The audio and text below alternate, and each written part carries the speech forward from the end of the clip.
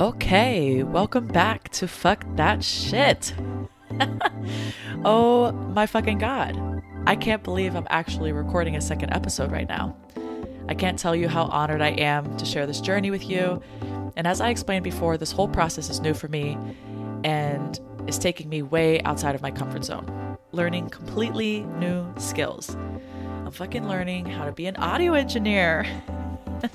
And I mean, I could pay someone to do this, but nah, I'm gonna figure it out myself. I'm also building a fucking brand. Let's talk about it, okay? Fuck that shit as a whole. Mood. I told you, okay? And the more I get into this podcast, the more potential I see. And yeah, it's exciting as hell, but it's also fucking scary. I have so much respect for people who have built their own brand or business. And I have always really admired people who have become their own bosses. And I think secretly a part of me really wanted to own my own thing. And a lot of that really stems from the fact that most of my life, I have only ever used tools for others. And I think that the process of using them for myself has really just been another level of mastery. And okay, it's shaking my confidence a bit, but then I have to snap myself out of it and ultimately give myself my own damn flowers and remind myself that this is an incredible service to myself. And I really couldn't be more pleased.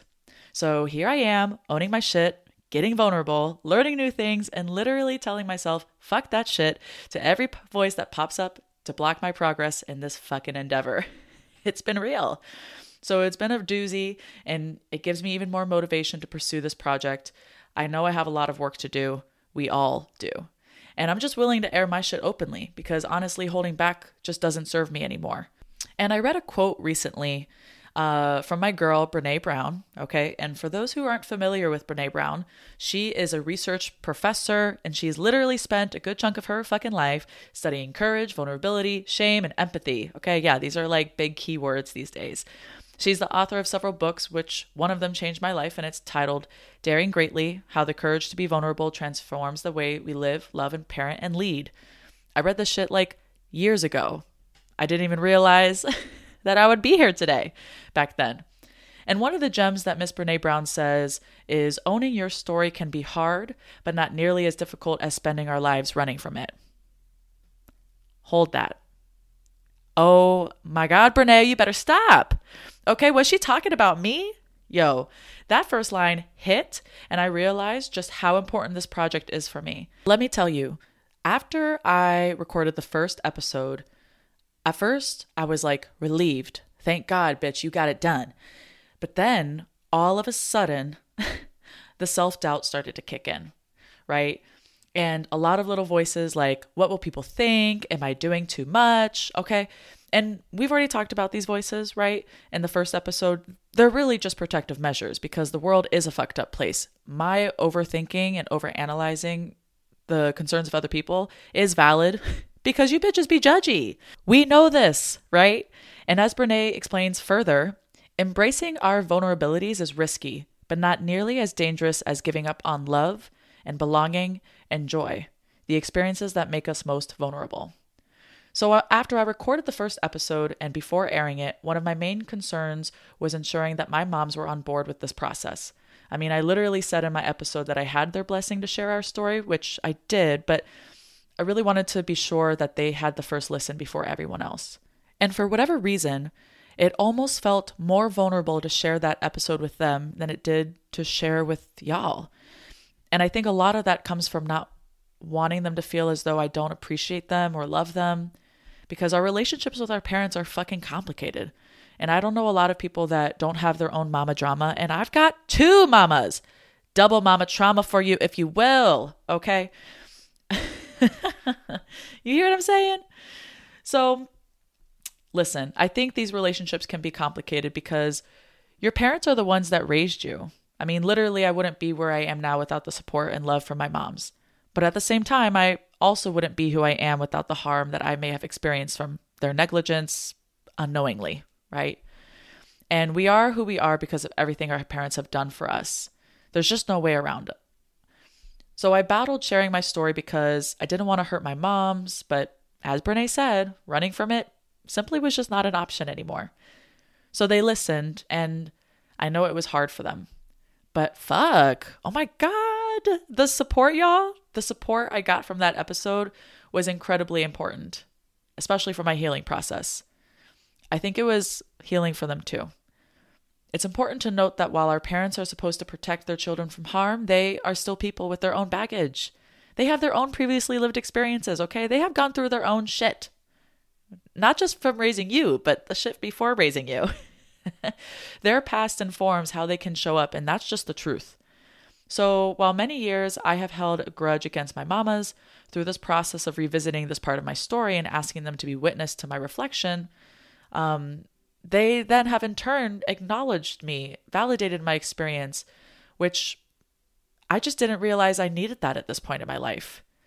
So recording that first episode and sharing it with my mothers before y'all was restorative. And I remember when I called my mom, Steph, I got emotional as I asked her to listen to the first episode. And I remember she said something to me.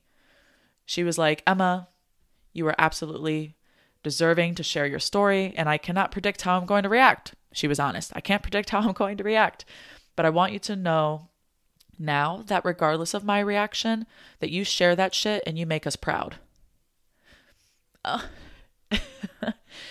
I still love that to this day because so many things. I loved it for so many reasons. One, she acknowledges several truths, a strength of hers that I hope to carry on.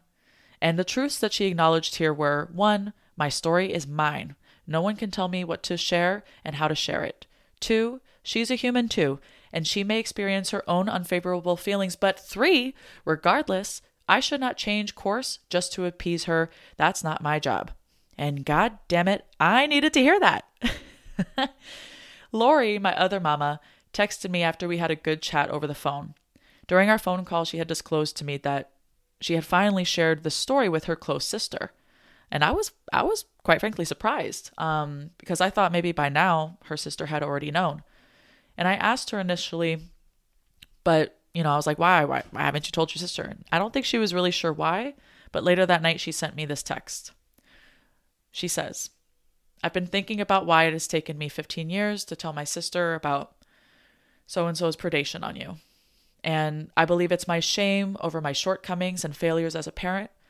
I expect I'd rather focus on how proud I am of your accomplishments. And not until I heard the podcast episode did I really own up that surviving that experience is also a very powerful accomplishment. And I am very, very proud of you and who you are, all of who you are. Wow. Leave it to Lori to really contextualize her process and be affirming. And of course, I've had their blessing in sharing these reactions, right? Nothing that's shared here would not be, with permission, obviously. I care about my moms a lot. And so why am I sharing all of this? I started to realize shortly after my mom's reactions to this process that I didn't even realize how much resentment I had harbored over the time. And because over time, it just started to feel as though what had happened to me became a distant memory, when in fact, especially as of recently, that memory has been feeling more real. And that's the thing about trauma, y'all. You can push through life and act as though the things that you went through never happened, but then, especially in times of isolation or in relationship with others, it creeps up and it drags you under. And that resentment or grudge that I had for my moms, I think I displaced in other areas of my life. And once I realized that, I was like, fuck that shit. And if you've gone through something that you need to process or bring up with someone, especially if they were part of that event, do it, okay? Stop holding back and stop holding that grudge. What purpose does it serve you? Especially when it comes to our parents, y'all. Now, I know everyone's relationship with their family is different, but regardless, you deserve to speak your truth to the people who caused you harm intentionally or unintentionally. You deserve your own closure, regardless of how others might respond. And because just like as my mom said, it is not our job to appease others. Your only job in this world is to take care of yourself and your needs. If that means revisiting painful memories or having tough conversations, why the fuck not? Okay? What's the worst that could happen? What I'm learning more and more over time, and literally through therapy, I'm going to keep saying it. I go to therapy, and so should you. So what I've been learning more and more over time is that the more we try and run from the things that bother us, the more that shit will eat away at you. Now, before I get off my soapbox, I really want you to ask yourself what's been bothering you lately. What or who has been living rent-free in your goddamn head? And really dig deep and ask yourself why. And then what the fuck are you going to do about it? Okay? Because once you acknowledge shit is bothering you, it's time to take action. I'm noticing a shift in my tone here, right? I came into this episode like, oh, let me show you, how lovely it's been, my healing process. And now I'm like, all right, but about you, bitch, the one who's listening, what's your trouble? What's your baggage? What's going on? Okay? Listen, I just can't say it enough. Once you acknowledge the shit that's bothering you, it's time to take action. And maybe if you feel safe enough, it looks like addressing that conflict with that person straight on. And notice here I emphasize if it's safe. And you know if it's safe or not to have a conversation. Because sometimes conversations cause more harm than they need to. And if you know that that's what's going to happen for you, then forget about it. But then I have to ask you, because I've had to ask myself this, right? What steps are you going to take to resolve it on your own? Is it therapy? I'm going to tell you about therapy. I'm constantly promoting resources. But maybe if it's not therapy, maybe talk with a friend, write about it, dance it out, cry. Literally, do whatever it is in your wheelhouse in this current time and place. You do what you need to do, but stop holding that grudge and start feeling your shit and live your fucking life. Okay? That's my not so eloquent way of basically saying what Miss Maya Angelou has already told us. Okay? I hope you be paying attention. She said, "You should be angry, but you must not be bitter. Bitterness is like a cancer. It eats upon the host. It doesn't do anything to the object of its displeasure. So use that anger. You write it, you paint it, you dance it, you march it, you vote it, you do everything about it, you talk it, and you never stop talking." So here I am, making a stand for myself, saying fuck that shit to being angry, and fuck that shit to being bitter about the things that have happened to me in my life. And instead, I'm choosing to process my feelings openly so that I can live my life more freely. And there's power in transparency. For me, it's freeing. And I don't want this show to be all about me, okay?